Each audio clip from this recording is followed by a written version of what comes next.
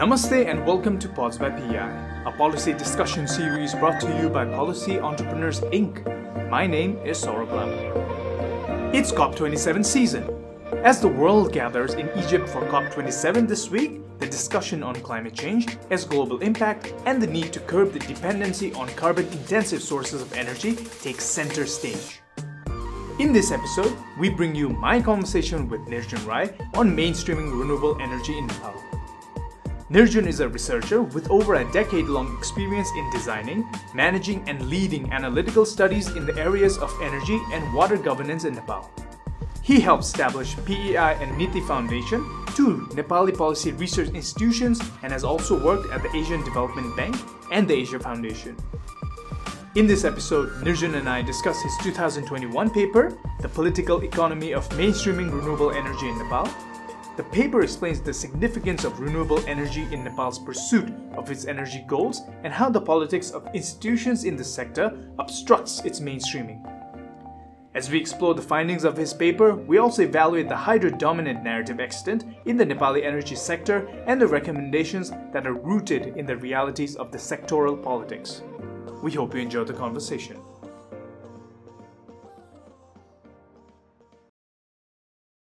Nirjan, welcome to Pods by PEI. I'm really excited to have you on the show. Shall we get started?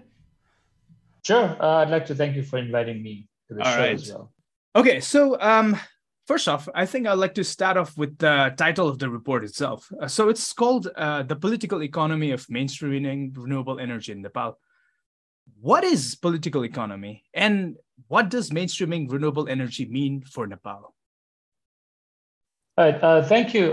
This is a good question to start off with. It gives me the opportunity to explain some of these concepts that people may know, but it'd be good to break it down in a way that everybody can understand. So let me begin by actually describing the last term that you use, which is renewable energy. Then we'll go to mainstreaming, and then we'll go to political economy. That'll make it much easier for me to give you an idea of what we're trying to do with this paper. So with renewable energy, if you look at it from a global term, includes non-fossil fuel-based energy, which would refer to hydropower, solar, hydrogen, and many others. But in the case of Nepal, given that there's a lot of discussion around hydropower constitutes about over 90% of our energy source, the discussion around renewable energy that we are focusing in on is other than hydro renewables. This would be solar, wind, so on and so forth. But given the situation in Nepal that solar is quite advanced and the other sources of energy are not so advanced or not applicable for Nepal, I will be referring largely to other than hydro renewables with a particular focus on solar power. So that's renewable energy.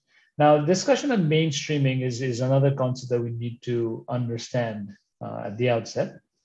There may be different opinions that people may have as to what constitutes mainstreaming. But in our research, for the purpose of our research, we're defining these to mean that the policy conditions have been established by the government for the full integration of the other than hydro renewables into the national grid. This in no way is meant to negate all of the important work that is being done in other areas of RE in Nepal. But for the sake of the paper, that is our definition. Now, how this paper differs from other paper is the lens that we use to do our analysis. We could do from a technical analysis, we could do other forms of analysis, but the lens that we use to look at this particular policy problem is a political economy. And what we mean by political economy is to look at the institutions that are engaged in the policy process in Nepal and to see what interests and incentives they hold in terms of putting forth a particular policy, this being mainstream of renewable energy. So what we are trying to do in the paper is to look at the different institutions that are engaged in Nepal's renewable energy sector and to see how they position themselves and the interest they have in terms of pushing forward this particular policy. Absolutely. So we'll come back to the major findings in a bit, but I just wanted to quickly ask, so Nepal's hydropower story is one of great potential, but very low achievements. So where does this report find its rationale for mainstream renewable energy in Nepal? Despite the fact that hydropower constitutes a large part of our narrative, there is a good argument to be made that we should be diversifying our energy source away from hydropower. So, and the further we have a more of a mixed source, we'll have better energy security. This comes from the fact that there is also the issue around climate change and the changes in hydrology that is impacting hydropower development already. So 20, 30 years down the line, when the hydrology changes significantly, it may be a good bet to start putting it into other sources of energy. The second one is the market. We see that the cost of renewables, particularly solar power, has dropped immensely. Globally, it has come down to a fraction of what it was about a decade ago. And for us, it would be wise to actually cash in on that if possible, and where possible. So there is this good reason to be investing in solar power and other renewables. Absolutely. So coming back to the main topic at hand, which is mainstreaming renewable energy in Nepal, does Nepal actually have other than hydro renewable potential? If yes, what are the various socio-political hindrances that have limited the mainstreaming of renewable energy in Nepal? There is some potential. Now, I don't want to go into the technical aspect of how much there is. There are lots of studies that do talk about it. But what I do want to talk about the hindrances is that it is in different, it comes from different avenues, particularly from the interests and incentives established by the institutions that play a role in this sector. The first being, as I mentioned earlier, there is a strong hydrocentric narrative. It is a resource that is endowed, nature has endowed upon us. And we have used this to develop a narrative around which national prosperity is based on. So we talk about 80,000, 40,000 megawatt of our potential. And the ability to exploit that and to sell it in the India market is something that we have relied on quite a lot. This narrative is ingrained not only in the bureaucracy, but in the overall sentiment of the Nepali public as well. So to change from that to something else is going to be a major challenge. And going with that, the second hindrance comes from the fact that our institutions, our infrastructure has been all developed around hydropower development. And so for a new technology to come, there is a resistance from the institutions that we have already who do not have the capacity to uptake this new source of electricity. And the third one is that we're talking about a surplus of electricity. We already have that in some of the months, and we're projected to have throughout the year in the next 5 to 10 years. So having an intermittent source of energy does not fall in place with the projections of where we are going to have surplus. And we haven't figured out a way to utilize all of this. And so these issues make it very difficult for us to mainstream or to talk about mainstreaming renewable energy into the mix. Absolutely. That has indeed been a challenge in the case of Nepali electricity sector. I found this one very interesting line that's written on the report that mentions that a political economy analysis is an attempt to find out what is going on. So what is going on in the Nepali electricity space in terms of renewables? Who are the key entities within this space? In terms of the policymaking space of the renewable energy, we have 3 primary players at the moment. The first one is the ministry, of course, which has the responsibility of the overall sector, not just renewable energy, but electricity, energy. Then we have the Nepal Electricity Authority, NEA, which is the primary off-taker of all electricity generated in the country, which is our sole monopolistic public utility. And then we have the Alternative Energy Agency, AEPC. So among these, as I said before, where we have the ministry and the NEA, they both come from this very hydrocentric mindset that they have developed over the years. And so their projection of what they want to do with water is around exploiting that. And so for them, it is difficult. Now, 5 years ago, when there was a large deficit in our system, and so we were undergoing a significant chronic power crisis, there was an incentive for the bureaucracy to try to find a way in which to increase generation in the mix. And so there was a window of opportunity that had opened up for renewable energy to be placed in the mix. And that was when you saw this commitment towards putting about 5 to 10 megawatts 5 to 10% of the overall composition of our electricity source from renewable energy. But that was about 5 years ago when there was a crisis. Today, when we do not have the power cuts, or we do not have scheduled power cuts, and we have pretty good supply from the Indian system and also have increased our own generation, then there is less of an incentive for the ministry to actually want to be increasing the uptake of the renewables.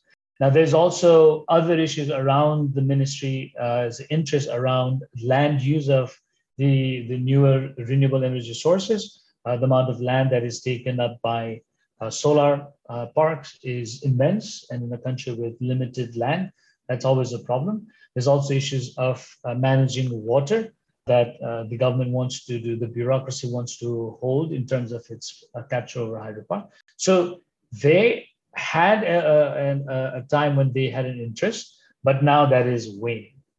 Similarly with NEA, they had an opportunity where the window of opportunity where they did want to uptake some of this renewable energy. But like I said before, the infrastructure that the institution holds is less amicable for that now. And the fact that they have been decreasing the preferential tariff that they have been offering to promote renewable energy. So these are where the resistance is coming from. Absolutely. We have the AEPC, right? The agency now with the responsibility to be promoted. But it can only do so it has a limited role in terms of promoting the mainstreaming of renewable energy. The way that AEPC was established was not to mainstream renewable energy, but as a means to increase access to electricity of rural population. And that was why renewable energy was initially introduced in Nepal. And that is decreasing. And so AEPC is in an existential crisis of how it wants to survive. Mm-hmm.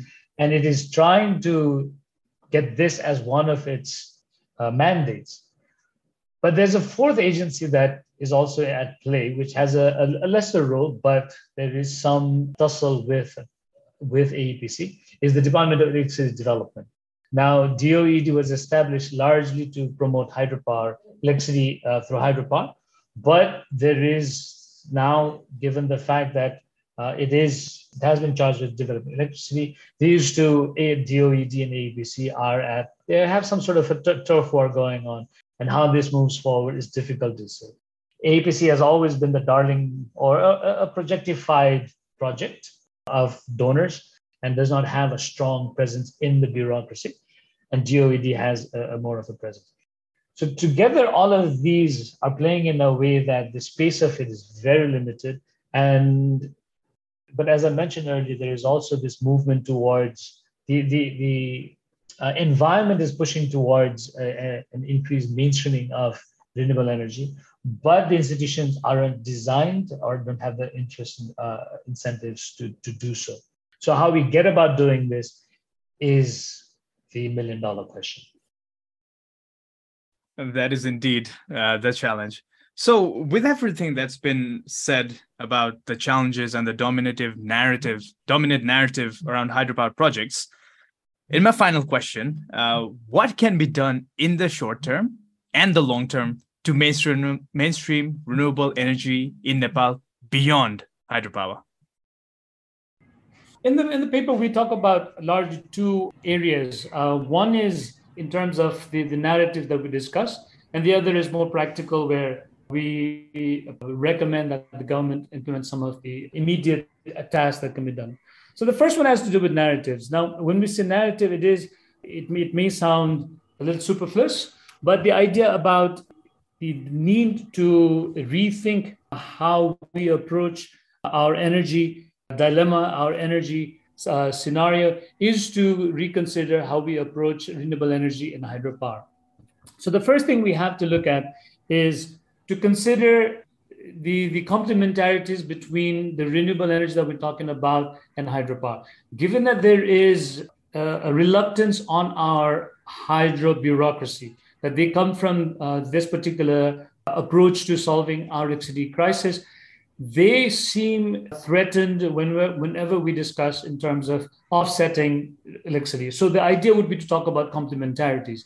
Now, renewable energy is an intermittent source, and we have hydropower which can be developed in a way that it can complement. So if we invest in, say, something like a reservoir type of projects, then we have complementarities where renewable energy such as solar provides during the daytime, or when there is a lot of sun, we can rely on that. And when we do not have that, then we rely on something like an immediate source of power through storage. So that would be discussing the complementarities. But also we can talk about how the investments in renewable energy can go hand in hand with investments in hydropower. Now, this is kind of more on the narrative side, but something that we can work immediately is also to increase the demand for electricity. One of the reasons that the public utility, the NEA, is reluctant is because it has enough electricity for the current consumption. And so it does not want to go into taking up additional electricity that it does not use. But the fact that our electricity consumption is one of the lowest in the world, which is around less than 300 kilowatt hours, is very minimal. And so if we talk about increasing this to doubling or tripling this, it just means we'll need more electricity. And that can be sourced through hydropower, through trade with India, or through renewable energy sources. And so the idea to increase this is important. Along with this, the reason why we need to increase demand for electricity comes from the discussion around climate change. We have a lot of our energy use comes from fossil fuel. And if we can start changing that into something greener, then it is going to be useful for all of us. For example, we can talk about changing the consumption pattern for cooking. Most of this is happening through fossil fuel, through gas, LPG, or through wood. So if we can change that into electricity consumption through electric cooking, now that can be a major win for us. The other part of this is in terms of transportation. A lot of the fuel that we import from India at the moment is used for transportation. Now there is a push for using electricity EVs in the market, but that's largely in the private sector right now. But if the government can come up with policies to push for EVs in the public domain, now that would be a win-win for not just electricity, but also in terms of the climate for all of us. Absolutely. Thank you very much for those incredible concluding comments about mainstreaming renewable energy in Nepal. So one last thing. So where might our listeners be able to get an access of this report that you have published? Thank you for bringing me here. This has been a wonderful opportunity for us to disseminate our work. It can be found in our website at www.pei.center. Thanks for listening to Pods by PEI. I hope you enjoyed my conversation with Nirjan on the case for renewable energy in Nepal and the political economy of the institutions that stand in the way of mainstreaming it. Today's episode is part of The Brief. It was produced and edited by me, Saurabh Lama, with support from Khushi Hang. The episode was recorded at PEI. Our theme music is courtesy of Rohit Shakya from Zindabad. If you liked today's episode, please subscribe to our podcast. Also, please do us a favor by sharing us on social media and leaving a review on Spotify, Apple Podcasts, and Google Podcasts, or wherever you listen to the show. For PEI's video-related content, please search for Policy Entrepreneurs on YouTube. To catch the latest from us on Nepal's policy and politics, please follow us on Twitter at tweet2PEI. That's tweet followed by the number 2 and PEI, and on Facebook at Policy Entrepreneurs Inc. You can also visit pei.center to learn more about us. Thanks once again from me, Saurabh Lama. We'll see you soon in our next episode.